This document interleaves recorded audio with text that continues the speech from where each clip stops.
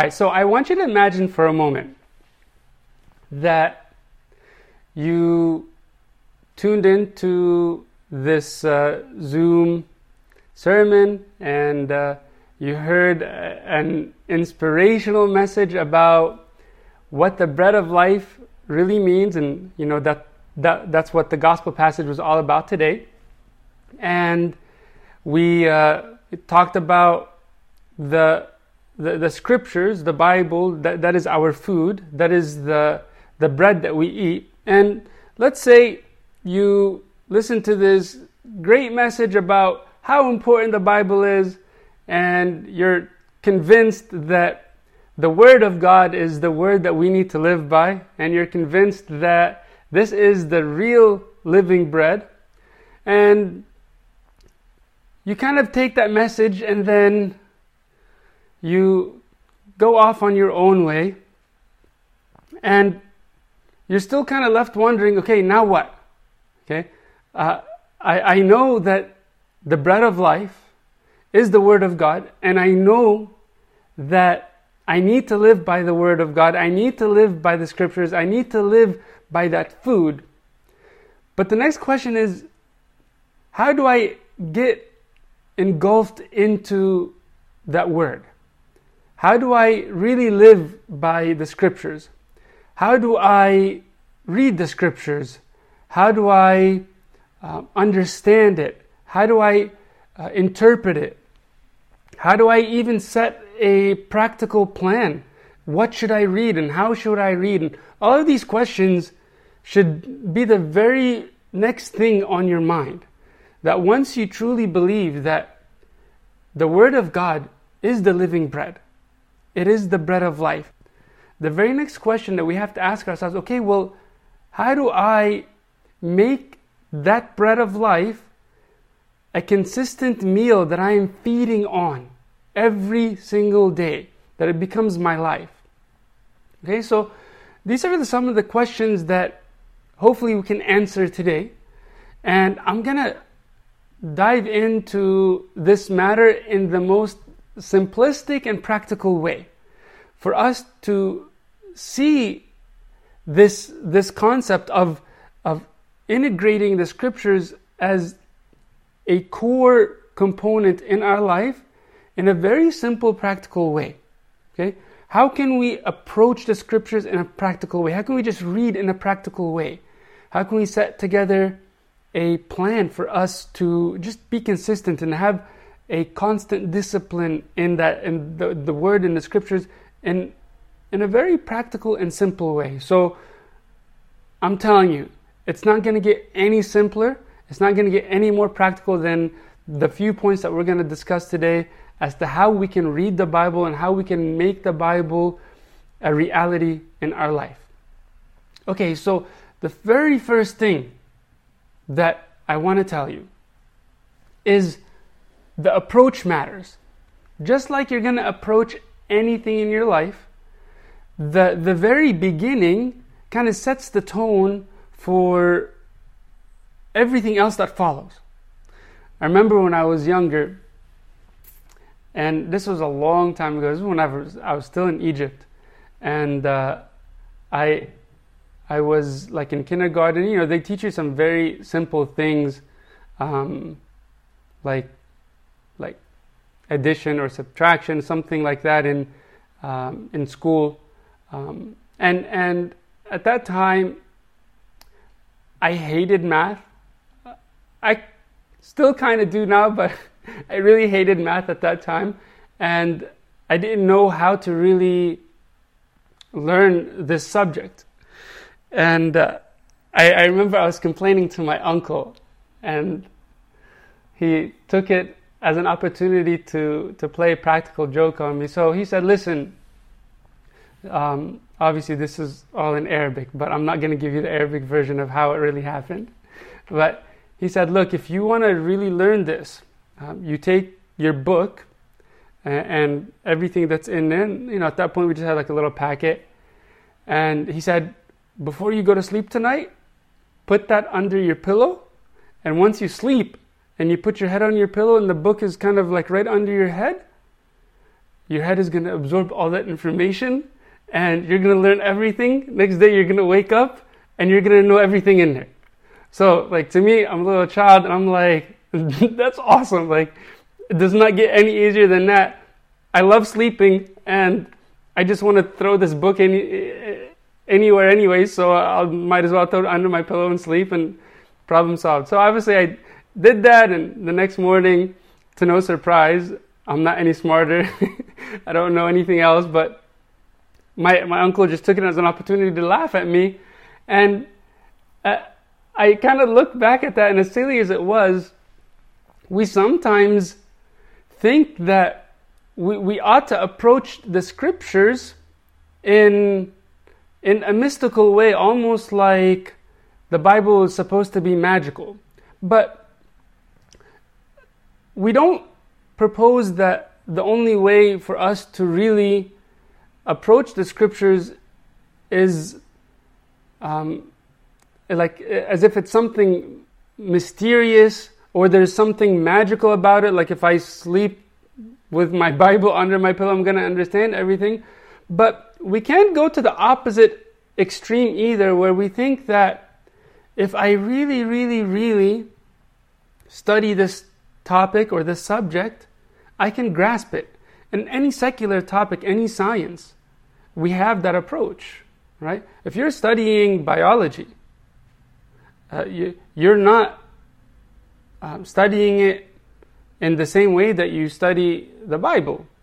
You study biology knowing that you can grasp that science. It's a secular science.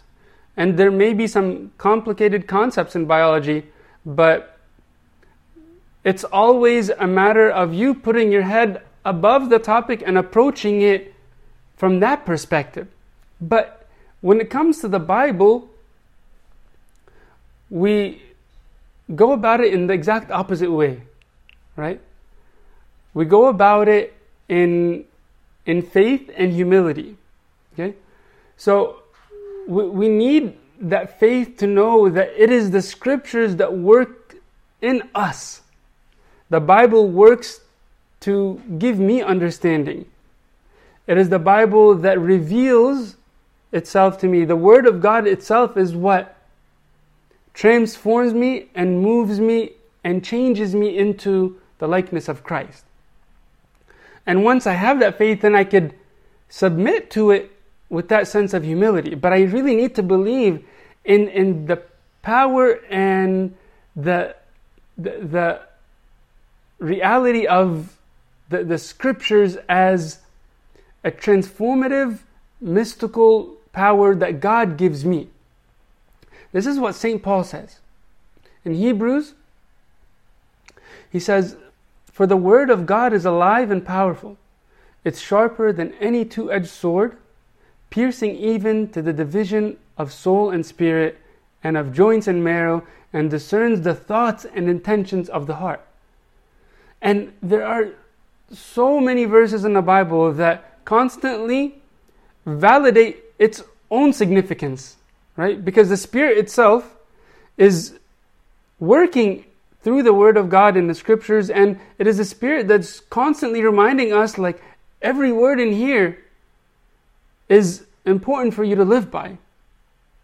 So if I truly believe that I approach the Bible in the most simple way, and I come and I read it in a way that God will give me understanding, obviously not like it's some sort of magic, like I told you in the story of me sleeping with my math book under my pillow, but God will work in His love and in His grace to give me understanding, and that requires so much humility. And for us as academics, for us that live in this society, we approach everything with this sort of intellectual and academic approach, and we think that we're going to grasp something. We think that we're going to come and dissect it and know every part of it, and then we belittle the sacred nature of the scriptures whenever we approach it like that. But all of the fathers, the ones that knew the Bible inside and out and knew the Bible more than anyone else, are the ones that approached in humility and said, God, only you can give me understanding. Only you can reveal yourself to me, and I will commit myself to this discipline. And if I do that, then I have faith in the work of the scriptures. I have faith in the work of God's word in my life, and I continue to commit in a consistent way. Right? That's what will avoid this sense of inconsistency that we almost always have. A lot of times we listen to a message about the significance of the scriptures, and then we're inspired and we read, and then all of a sudden what happens? We just go through this slump or this dry time in our life when we don't even pick up the Bible, we don't even know where our Bible is. And I remember going on some visitations, and I would ask the family to bring the Bible and for us to spend some time reading something together, and the family wouldn't even know where the Bible is. I mean, for us, we know that there's a challenge there, but if I have faith that this will transform me, I will approach it in a way that acknowledges my need for it, right? Like imagine if in this quarantine, all of the grocery stores were shut down, okay? Now, let's say you just had like a whole bunch of food, like beans and PB&J, whatever you had for Lent, was still stacked up in your pantry. Let's say, we're not fasting now, but let's say you didn't have any meat or chicken or whatever, and all you have is just some fasting food. Are you going to say, well, I'm not fasting, so I'm not eating that? I mean, you might really push yourself to wait until the grocery store is open so you could eat something better. But at the end of the day, you need it. You need food to live. So if I acknowledge that need, if I truly believe, like St. Paul says, that the Word of God is alive and powerful, if I truly believe that this is the bread of life, even when I come across some situations where I don't really understand, or it seems boring, or it's a struggle to really open my Bible and read, I know that I need it. And the biggest reason that I don't read the Bible is because of my pride. Because in a sense, I think that I'm okay without it. I don't really need it. It's this delusion of autonomy. Like, I am self-sufficient. I can go without this. I'm okay without this. I'm good. No thanks. It's complicated. It's boring. Whatever. So the very cure for my inconsistency is that faith and humility to acknowledge my need for it. If I don't realize that need, I will never be consistent. Because I'm never just going to read day to day, non-stop, for years, with this passionate joy every time I open the Bible. There are going to be some struggles. Okay, so again, recognize that need. Recognize that this is a powerful necessity, something that I must live by. That's why he says, I am the bread of life. And bread is not just like a type of food, but it is the symbol of what food as a whole really is. Right? So that's why he chose bread. He could have said, I am the meat of life. And a lot of us would have been like, yeah, that might be a little bit better. But he chose bread because that's the symbol of what food really is. And we even use that nowadays when we say, I work all day and night so I can put bread on the table, right? That's a symbol of I put food on the table. I provide for the needs of my family, right? So this is a non-negotiable component in our life. So I have to have faith in that, and I approach it with humility and submit to it. The next component that I have to keep in mind as I approach the scriptures is that the scripture is written a little bit differently than any other book. I'll give you an example to explain what I'm really getting at here. Imagine that Pope Tawadros announces that he's coming to America and he's going to visit California and he's going to visit LA throughout his little route. A lot of us would be like, okay, cool, we're going to plan for it, we're going to attend. Now, think for a moment that instead of Pope Tawadros saying, I'm going to go to visit LA, he says, I'm going to go visit Father Joseph. And then, he posts or tweets or whatever the Pope does. And maybe even he calls me personally and he says, I'm coming to visit you. Now, before, I would have still been excited to go see the Pope because I know he's coming to my town. But if the Pope was to come and say, like, Father Joe, I'm coming to see you. You are the objective. You are the goal of my travel. You are the goal of my journey. I'm coming for you personally. Everything changes. I'm going to prepare for that visit totally differently. I'm going to have a different type of joy. I'm going to, at least in my heart, be convinced that this visit is more meaningful. The scriptures are no different. Okay? The scriptures are the personal words or that personal message that God has for me personally.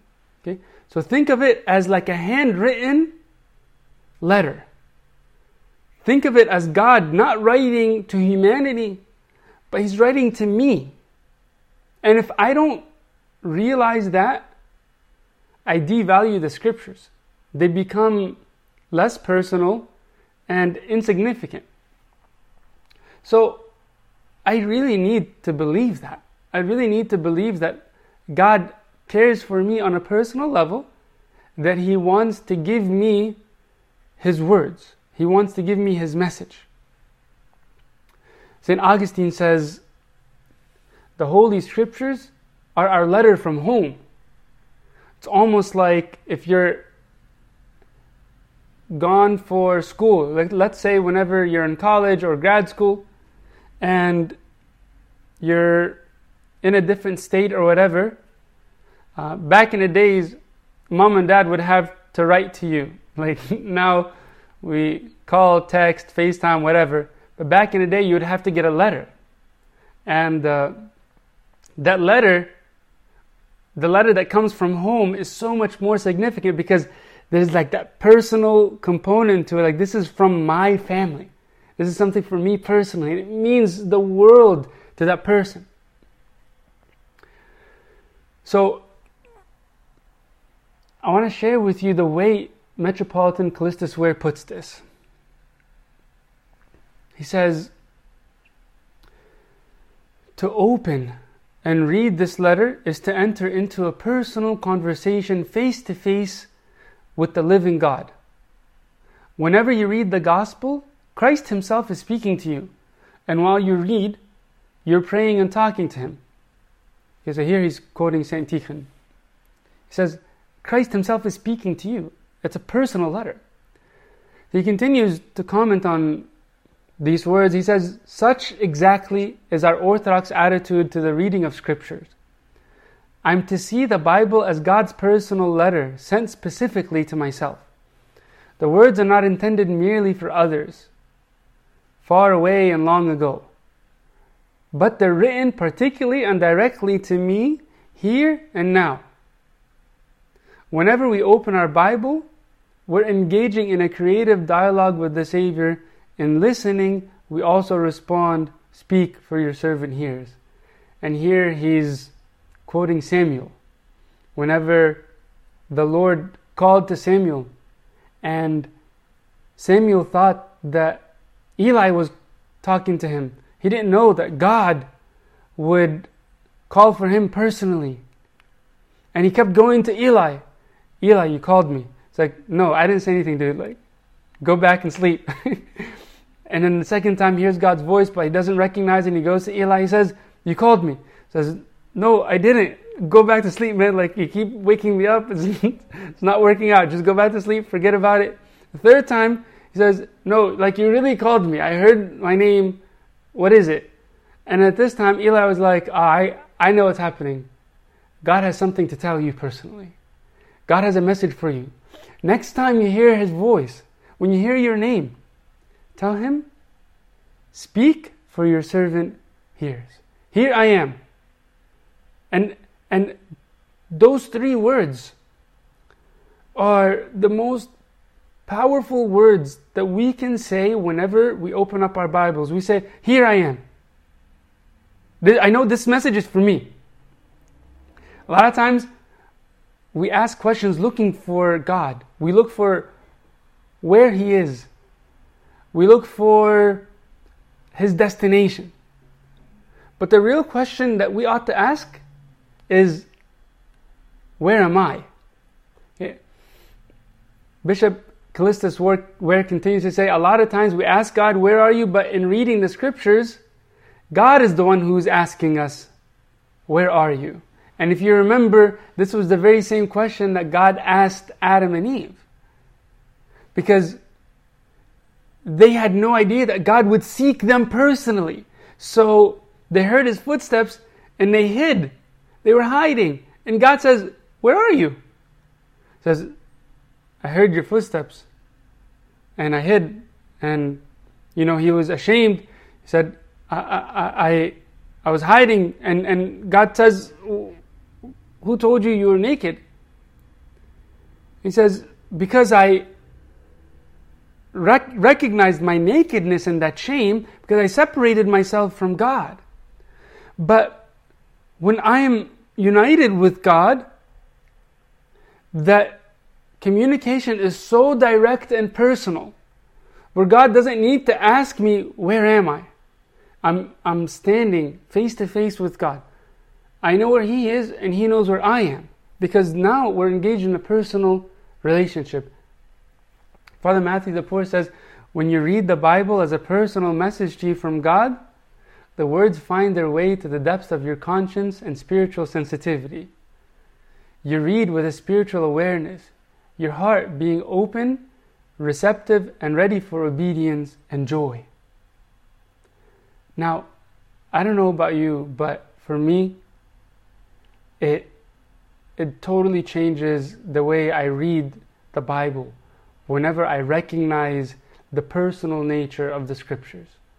And I need to be engaged in it, to put myself in the events, to put myself in the place of the disciples and the people that He heals. And whenever the Pharisees have dialogues with Him, I need to put myself in there and be involved, because it's about me. The scriptures are not so much there to reveal who God is, but it is to reveal who we are to our own self. Right? This is how Father Thomas Hopko explains it, and it's the reality. The scriptures are for me to find myself. And that takes a little bit of humility. It takes the humility to recognize that, this warning is not for my friend, it's for me. And I know a lot of times, like, if I'm talking about a certain sin in a sermon, let's say I'm talking about judging others, and a lot of people will be sitting in church listening to a sermon like that, and I'm saying, it's not good to judge, and we shouldn't judge, and judging others is offensive, and it's hurtful. Somebody might be listening to that and saying, man, I wish my friend was here to see this, because he keeps judging me and he's a terrible person, and the whole time, instead of taking that message on a personal level as if it's directed to me, I'm directing it to someone else. I'm kind of like dodging it because I don't have the humility to just receive it. St. Mark puts it in the most simple way. He who is humble in his thoughts and engaged in spiritual work, when he reads the Holy Scriptures, will apply everything to himself and not to his neighbor. God says, do this, do that in the Scriptures. I don't think about, so-and-so, they really need to read this part, they really need to do this. I listen to a sermon, God is speaking to me, and I say, that message is for him, but the reality is He's speaking to me. So, if I have that humility, I approach the scriptures as a personal message to me. And I don't approach it in a selective sense. A lot of times we think that we can approach the scriptures like it's a buffet line. We come and we say, that's good, I'll take that. This, oh yeah, that's really good, I really want to eat that. That, no, I don't want that. And then you go to the next one, I don't want that. That's a little spicy, whatever, I don't want that. And then we kind of pick and choose what we want to eat and what we don't. Scriptures isn't a buffet line. Everything is for us to take with wisdom, of course, but we can't say, sing to the Lord and shout to the Lord. That's good, I love singing, I'm going to sing. But then the scriptures tells us to love your enemies. Nah, that sounds a little tough. That's not for me. Forgive those who offend you. Nah. Or the scripture says, bless those who persecute you. No. If somebody persecutes me, I'm going to give it to them. That's not for me. That's for the weaker guys. So we get a little selective because the humility isn't there to just receive it. Now, this is a very, very simple and practical way to just approach the scriptures. Another component that we need to really keep in mind is reading the scriptures through the lens of the church. Okay? And again, this requires faith and humility. Those are the two I'm going to continue repeating. Faith and humility. Faith to recognize that the church is the authority by which I can interpret the scriptures. Right? I need to believe in the Spirit working in the church. I need to believe that the Spirit is guiding the fathers, and whenever the priest is telling me to apply the scriptures in one way as opposed to another, I set aside my own personal opinion of how I want to interpret things, and I believe in the power of God, the power of the Spirit working in the church to reveal the meaning of the scriptures to me. And once faith in the church disappeared in a certain time in history, in the Protestant Reformation, we had everybody interpreting the scriptures on their own terms, in their own way. And what you have is heartbreaking. It's truly heartbreaking, where we have over 30,000 different denominations. Why? Because everybody doesn't have faith in another entity, another authority explaining what this or that means. So they want to have that individuality. They want to have their own autonomy to interpret the scriptures on their own, based on their own opinion, on their own terms. And if something is triggered by the way I'm putting it, I hope you're thinking that sounds a little prideful, right? When I want to interpret it my own way, I want to understand it on my own terms, I want to apply it with my own individuality, and I want to look at it with that pride, then I will stray from the truth. And that's why it's important for us to have that humility to seek the truth from the church. And for me to really seek the truth from the fathers of the church and how this passage is interpreted requires me to say, yeah, my own mind, my own intellect, that's nothing. I want to have the mind of the fathers. I want to have the mind of Christ, which was revealed in the church. It takes a lot of humility to say that. If you remember the story when Philip came across the Ethiopian, and he was reading Isaiah, and he went over and Philip asked him, do you understand what you're reading? This Ethiopian, he wasn't even a Christian. But he had the humility to say, how can I understand unless someone guides me? Look at that humility. And a lot of times we think, okay, we're Christians, oh, this part means this. We come to some difficult components in the scriptures where they could be interpreted a little subjectively, And some churches say something like, oh, you don't need to confess to a priest. Or the Eucharist, it's just a symbol. But the church is clearly telling us that the scriptures mean something else.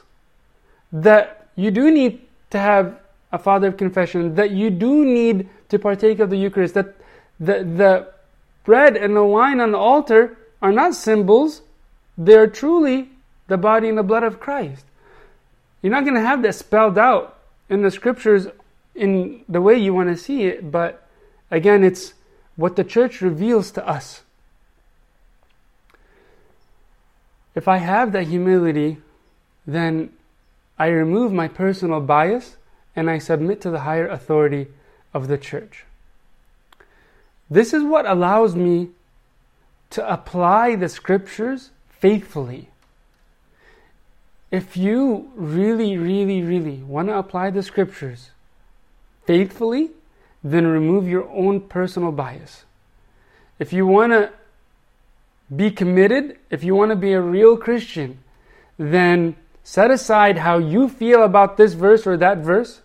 Set aside your own personal bias and say, what the church has taught me, I will submit to that. And I know it's tough because we're raised in a society that continues feeding us this message of individuality and having your own creativity and independence, and you interpret things like you do you.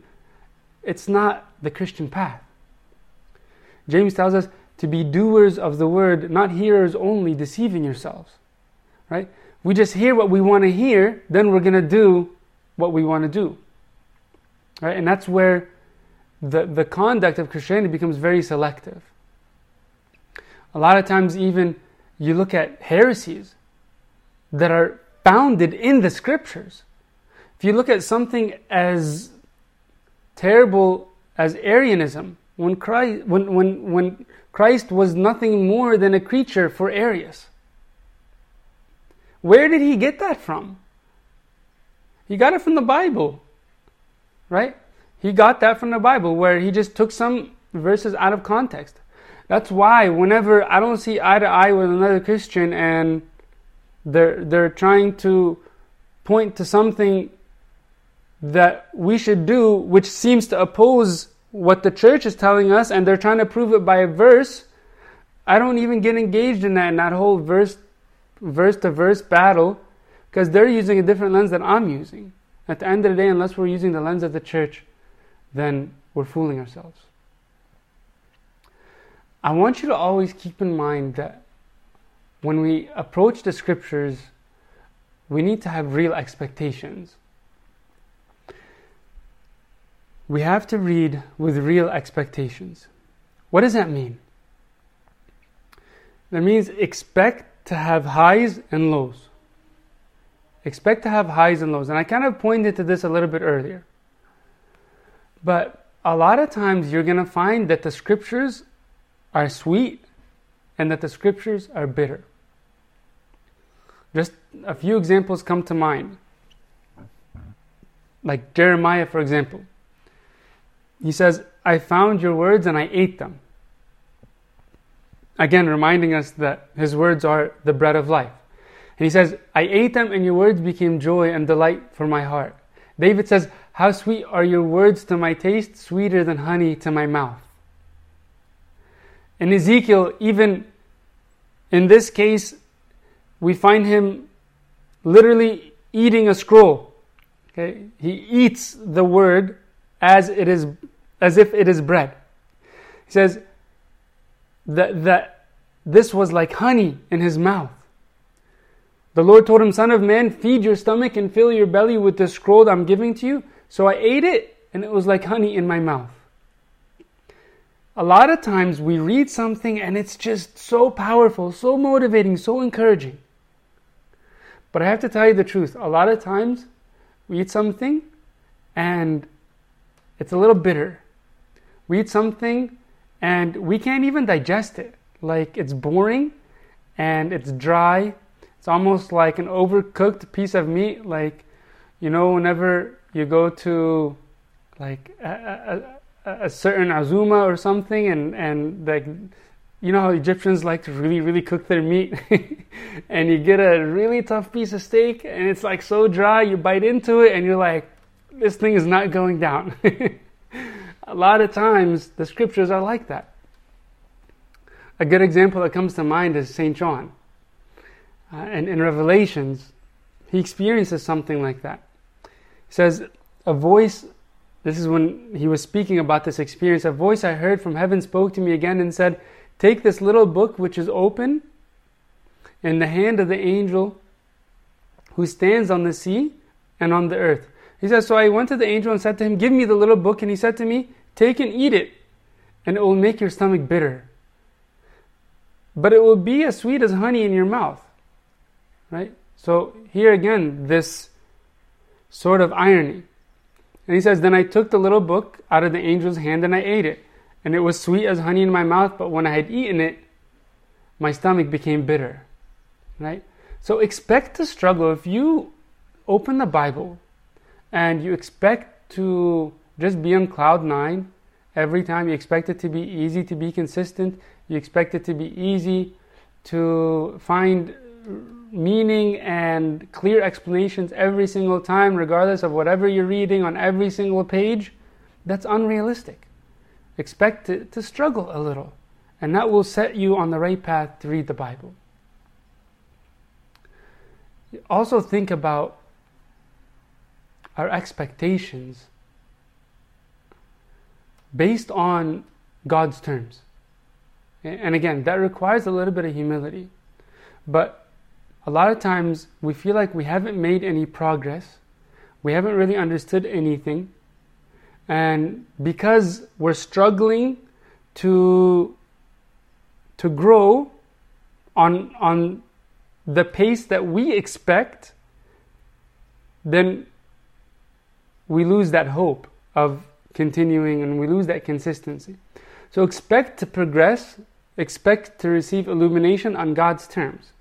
And whenever you read with that level of humility and say, God, I will grow on your terms. I will understand on your terms. I'm going to do my best, and I'm going to try to read the commentary and ask servants and priests and those who know the Bible to explain those things to me, and I'm going to continue to dig and to really understand. But if it doesn't come, if I'm not transformed, I'm going to continue patiently, and the progress will come on your terms, not on my terms.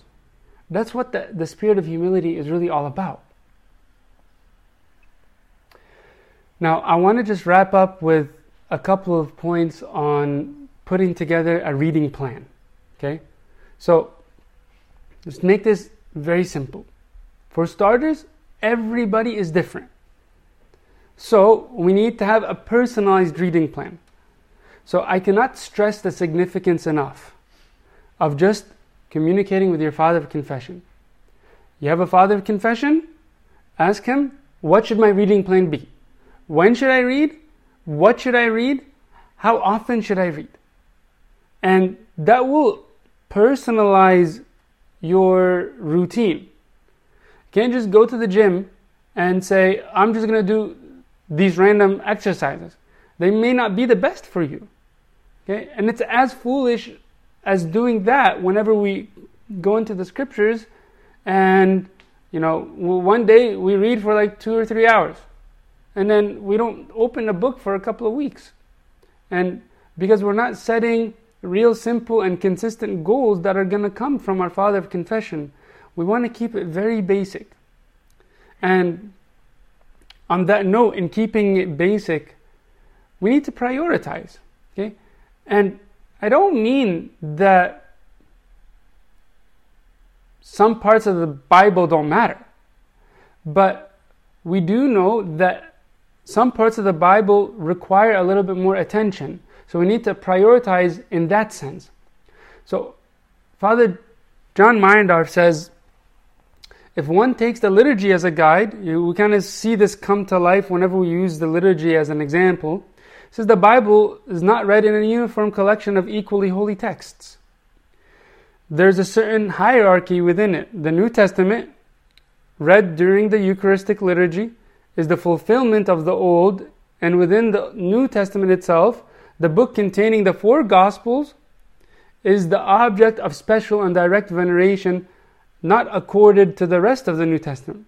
Right? So we even give a higher attention to the New Testament, and more specifically the Gospel, as like the foundation, the core. It's kind of like the main course. Okay? We still need everything else. But if I haven't read, or if I'm inconsistent, and I'm not really in a constant discipline for a while, then I need to go back in a very simple, practical approach, obviously with the guidance of my Father Confession, to maybe just read one chapter of the Bible every day. Just one chapter. If we do that, one chapter a day, you will finish all 4 Gospels in 3 months. All 4 Gospels have about 89 chapters. And that means in 1 year, you will go through 4 Gospels on 4 occasions. That means you will have read 16 Gospels in 1 year. That's a very good, healthy diet. And you could supplement that.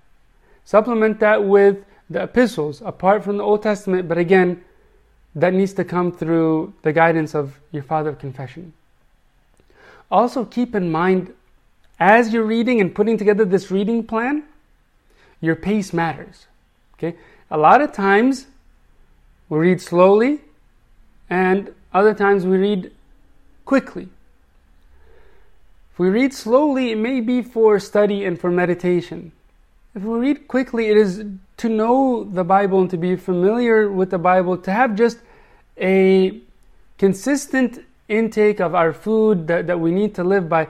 If you have a very tight schedule and you wake up in the morning, you don't have a lot of time, you're not going to be able to spend an hour to study the Bible and to really research and dissect different parts of the Bible. You may need to just have a different pace and read one verse, and do that a little bit quicker. Maybe if you're going to read a chapter in the morning, you could read that a little bit quicker without really dissecting it and studying it. But you also need to read slowly and to study, but that comes at a different time. That comes maybe whenever you have some time to unwind at night or something like that. So keep in mind that the pace of how you read, whether you're reading to study, whether you're reading to memorize, is really, really important. We as Orthodox Christians have the Bible integrated in the core of our spiritual life, in the core of our liturgies and our sacraments. But unfortunately, we're heavily criticized to be a church that is not biblical, because other churches may really focus on memorizations, and we need to memorize the Bible. We need to know verses. But again, we don't do that just for the sake of showing off what we've memorized, but we do that in order to keep the words of the scriptures on our mind. If you remember, in the very first temptation that the devil went to Christ with, on the Mount of Temptation, he said, "If you are truly the Son of God, command this stone to become bread." How did he respond? He said, "Man shall not live by bread alone, but by every word that proceeds out of the mouth of God." That is from the scriptures, right? And every other temptation, the devil was using to misconstrue the scriptures, but Christ would respond with the appropriate use of scriptures, because he knew the Bible, right?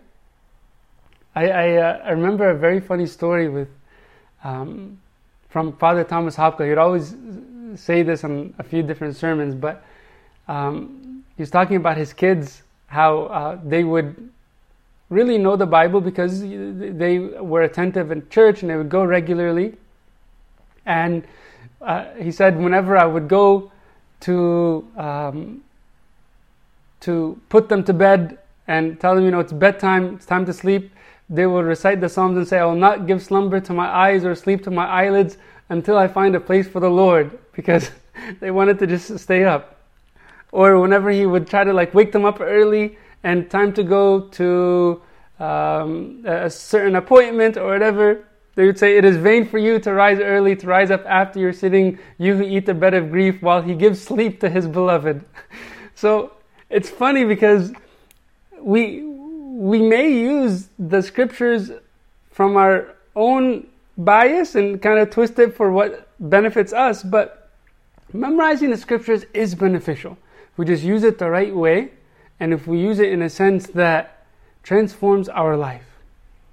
There's so many resources, apps, so many websites and commentaries that are available. You have all of the fathers that are practically free all over the internet. So use that to really, get yourself engulfed in the scriptures. And that's ultimately what we ought to dedicate our lives to. Father Matthew the Poor, when they asked him why you went to the desert to be a monk, typically monks will say, because I wanted to pray and to just meditate. For him, he said, I didn't have enough time to read the Bible in the world. Right? And St. John Chrysostom says, we need the Bible more than the monks. Because the monks have other services and things that hold them up on their own 2 feet. And they don't have the temptations that we have, but we, the ones that are living in the world, need the Bible more than monks. We need to be reading more than monks. So keep that in mind, and I hope that these steps kind of give you a simple and a practical approach to have a real consistency and discipline with reading the scriptures. And glory be to God forever and ever. Amen. All right. So we have several questions. Is there a recommended method plan to read the Bible in a year? Or is it better to read according to the season or feast? So to be honest with you, I mean, this is a wonderful question. There's no right or wrong answer. But typically, what is right is what will give you better consistency. And again, this will depend on the guidance of your father of confession. But for some people, reading the Bible once a year is actually not enough. I know some people that read like an entire book every day. And for them, like putting it off throughout a whole year is not enough. But for other people, a year is like crazy talk. Like I need a couple, 2-3 years to get through the Bible. So it's hard for me to say that. You should just be consistent and continue to grow. I mean, a good balance is to at least have one chapter of the gospel every day. And if you supplement that with 2 chapters from the rest of the scriptures, then what you will do is by the end of the year, you will have read the entire New Testament. So that's just 3 chapters a day. And obviously, like I told you, you'll cycle through the gospel accounts in just 3 months. So you will have read everything outside of the gospel accounts in the New Testament entirely throughout that year, and you will have read all 4 gospels on 4 different occasions. So that's a very good goal, just 3 chapters a day, right? And then also you want to supplement that with the Old Testament as you continue to grow. Right now, the joyful season is a little bit different than Lent. So we read different passages and we focus on the Gospel of John, for example. So that's good. We should definitely try to be more mindful of the season, and if you can focus on the Gospel of John now, it's better, right? Because it keeps your mind consistent with the progression of the liturgical year. But again, that's not mandatory. Okay, so I know that was a vague answer because I don't want to give you an absolute yes or no, this is better, that's better. But I mean, there's nothing better than just following the guidance of your Father of Confession for your reading plan. The next is, how do you stay focused as you go through the chapters of genealogy? Are there chapters in the Old Testament that can be skipped? That's an awesome question. We all struggle with that. So, like I mentioned, not all chapters should receive the same amount of attention. Not all books should receive the same amount of attention. But we don't necessarily disregard them, because I have read some commentary on the genealogies in the scriptures that I'm telling you, until this day, have just blown away my understanding of who God is. Like how you study the genealogy of where Christ came from, and how certain people in that genealogy were prostitutes, and what that really meant for Christ to come from a line that contained a prostitute or Gentiles. So it tells you that Christ came not to just parade his own glory over us, but he came for those who were outside the chosen people. And he came for the outcasts and the Gentiles, because he himself came from that sort of lineage. There are so many examples of hidden jewels within these very difficult and dry parts of the scriptures. What I would tell you is, just don't get stuck on them. Brush them through whenever you're just reading. If you don't understand, just continue, move past it. And if you can study, then go back and study and see where you might actually find like a hidden jewel hidden in the midst of this mess of names and stuff. But that's why the commentary is very, very important for us to use. Okay, so I wouldn't say just forget all about it, but brush through it, move right past it whenever it's difficult, and then God will give us more understanding as we come back to it at the right season. Like, I have read some stuff in the past that I hated or just confused me and like totally irritated me. But now some of those passages are very dear to my heart. But I didn't get stuck on them. I just moved past them. God will give us that revelation in due time. Next question is, from today's gospel, what was meant by they were not a little comforted? That means they were disturbed. That means that they were like irritated by the event. Next question is, how can we escape those thoughts and feelings that God's words of hope, comfort in the Bible are directed to someone more worthy of me? Well, we always will struggle to find the direct application of the Bible to me on a personal level. But if you think of the objective of Christ's ministry was to restore that which was lost, you see like the central parable in the gospel accounts is in Luke 15 when he talks about the prodigal son.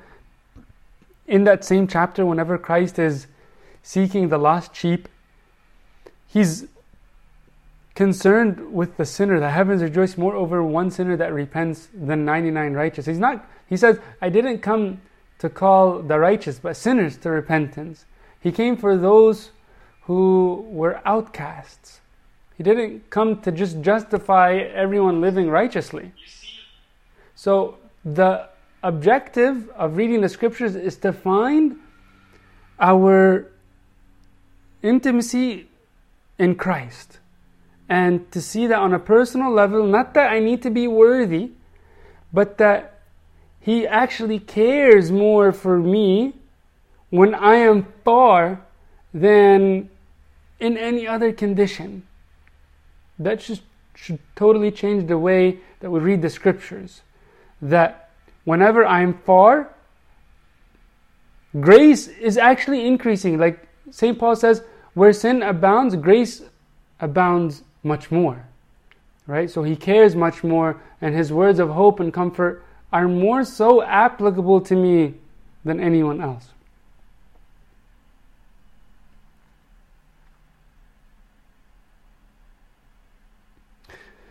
The next question is, when reading the Bible, what source should we use to help interpret the meaning of what we are reading? So, a wonderful basic source is the commentary series from Father Tedros Meliti, and that's a good Coptic source, but there are other wonderful sources from the patristics. St. John Chrysostom is a very good, deep, spiritual, theological, early church father, and all his commentaries are available online. You could just search St. John Chrysostom in the commentary for the certain book. You could also use Father Lawrence Farley's series, which are very, very simple. The ancient scripture commentary series is very good as well, although it's a little bit dense. But those are some resources for you to use right there.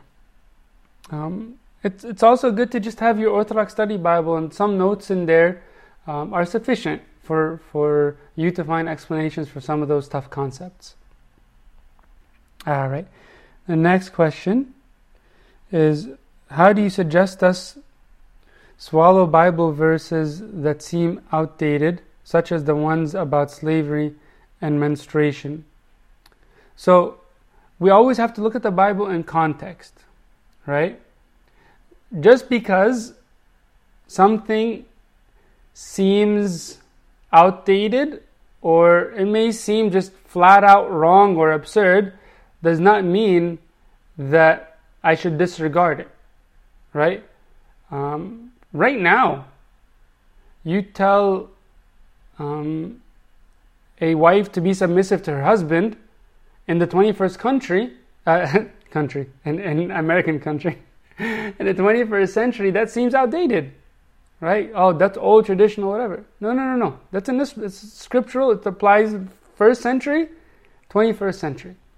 But some things do need to be modified and to be understood in the context, right? And that's where we look at the spirituality of the scriptures with that context and the wisdom of the fathers. And that's why I mentioned from the very beginning that we need to have faith and humility to submit to the authority of the church, which reveals to us what verses need to be understood with a grain of salt, what verses may have been just fulfilled in the Old Testament. You know, some of the purification laws are fulfilled in Christ, so we don't really adhere to that. But again, which ones that we modify or adhere to literally or symbolically, some verses like, if your right hand causes you to sin, cut it off, we apply that spiritually. There's something allegorical to it. It's not a literal commandment to cut your arm off. But then if I go and pick and choose what I want to apply metaphorically and literally, my whole life's going to be a mess. It's going to be a very prideful sort of Christianity because I look at the Bible on my own terms. And unfortunately, it's heartbreaking to see so much of this Christianity in our culture today.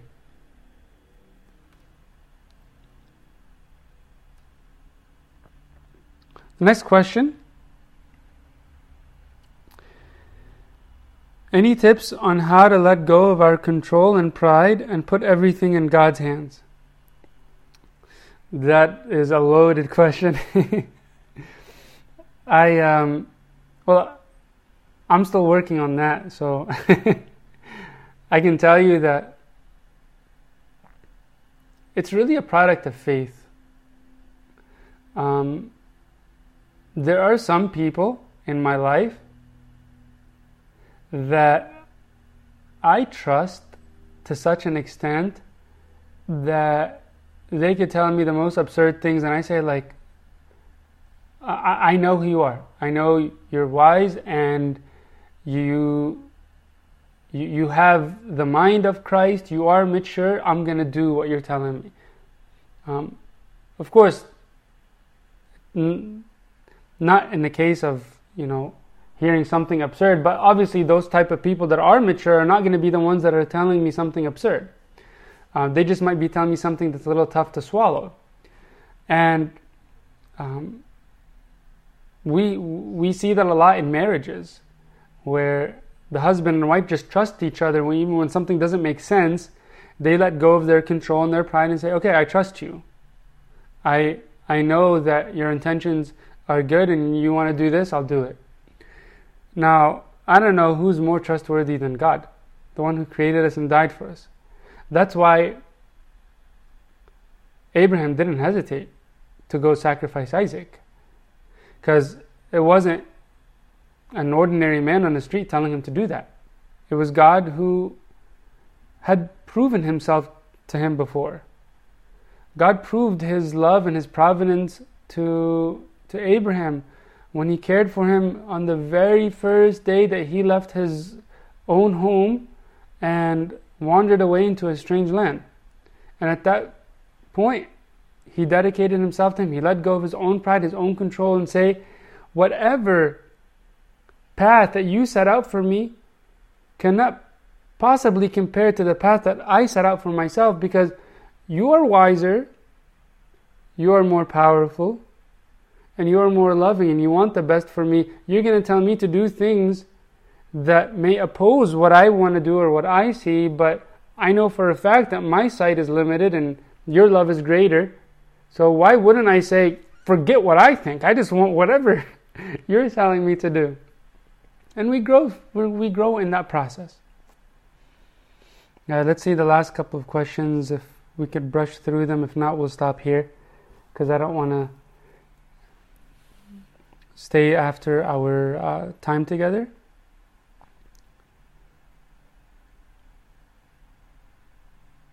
Is listening to the Bible, such as the Bible app, equivalent to reading your Bible?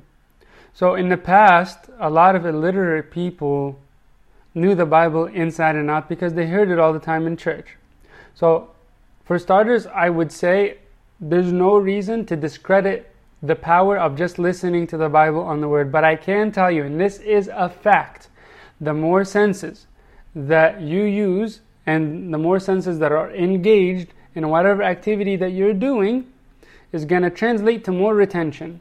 That's why when you study anything, you read, you annotate, you highlight, you study, you remember where certain passages are in some pages of the book, whether it's on the left side or the right side, and all of that just gets your whole being engulfed into the scriptures. And also, it's typically at a time when you're more directly dedicated, more specifically dedicated to the scriptures, because you open your book, you shut everything out, and you read. Whenever we're listening, we tend to be multitasking. Okay? So it's a little different. So again, try as much as you can to actually read and read in a physical book. It's important to use a physical book because that will help engage your senses a little bit more. But use the time when you're in the car to just listen to the Bible. Why not? That's awesome. Use the time whenever you're just doing chores in the house. You just have the Psalms playing in the background. And we put the Psalms and the Gospels like right up there together as at the top of our priorities and what should receive the most amount of attention. Alright, so we'll stop there just for the sake of time. And again, if you have any other questions about resources or anything that may help practically guide you in your consistency in reading the scriptures, please feel free to reach out. Talk to me, talk to your father of confession. But I hope the message today was very simple and practical, to just approach the Bible with faith and humility, and to be consistent, to set a very simple and practical reading plan with the guidance of your father of confession, and hopefully that will Give us that daily sustenance. Give us that daily bread which we need to live by. And glory be to God forever. Amen. Let's all bow our heads to pray and we'll conclude.